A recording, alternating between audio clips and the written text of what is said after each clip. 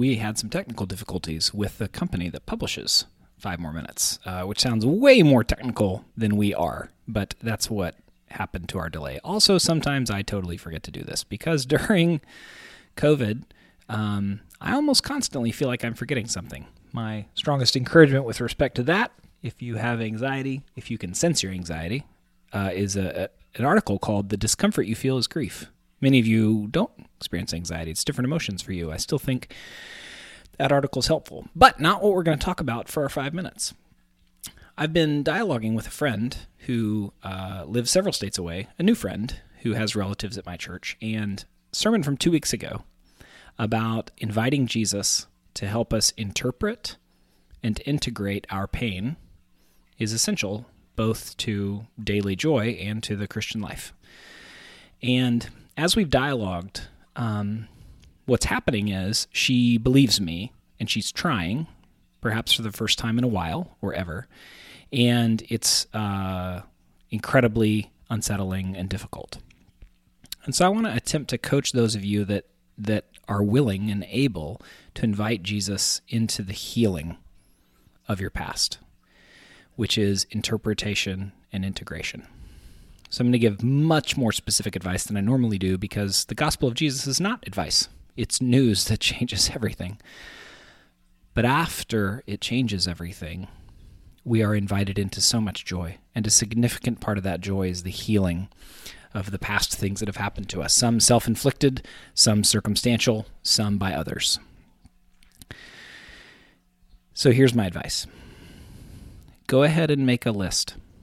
And if making a list is hard, then make a list chronologically of light and medium things that still trouble you. I was diagnosed with cancer in 2009.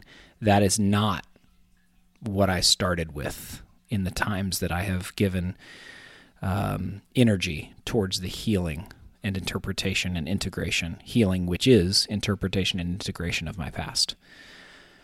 Began a process of going into my past for this about 10 years ago, and it's been extraordinarily helpful, clarifying, freeing, joyful. But you do not start with the hard stuff. I do not think it's wise. Some of you are gung-ho like me. Like if you ask me a straightforward question, I will give you a straightforward answer about anything in my life, unless it somehow involves confidentiality, right? And yet, better to start with some small examples and some medium examples. And I would even say go one at a time. And so my friend is in her 70s, and it will take a long time. And so I might encourage her to take one thing in her past per week or per month. The Holy Spirit is certainly not limited to our practices around this or our tactics, but our sense of the felt joy that comes from Jesus' interpretation and integration is greatly increased. But you cannot start with the hard things. If you're looking at a divorce, don't start there. Start with a fight, perhaps. And it doesn't even have to be related to that. I think we dismiss things that happen to us when we're young, and oftentimes something that many would not call traumatic still functioned traumatically in our lives. Like a moment that we were alone with a doctor and it was scary. A moment where a teacher frightened us, legitimately or illegitimately. And if you're taking these as examples of parts that make up a whole, it's going to sound like the most tedious and long-suffering project in history. But if you take it the way I mean it, which is as examples that can lead us into an invitation that the Holy Spirit very actively integrate and interpret the things that have happened to us and the things we did and the things that others have done to us. So the purpose of this sermon series is very basic Christianity.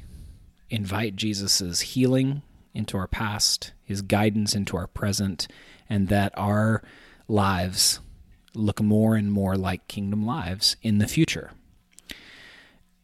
The second sermon and the third sermon are much easier to swallow for most of us.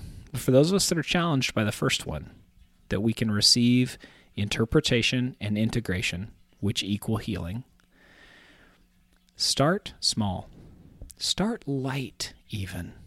Don't start heavy, and maybe don't even start medium, but definitely don't start heavy.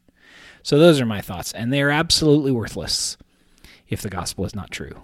If Jesus didn't come to earth, teach about the integrated with God life, where our past is healed, where our present is guided and protected by him, and our future is eternally, unstoppably secure.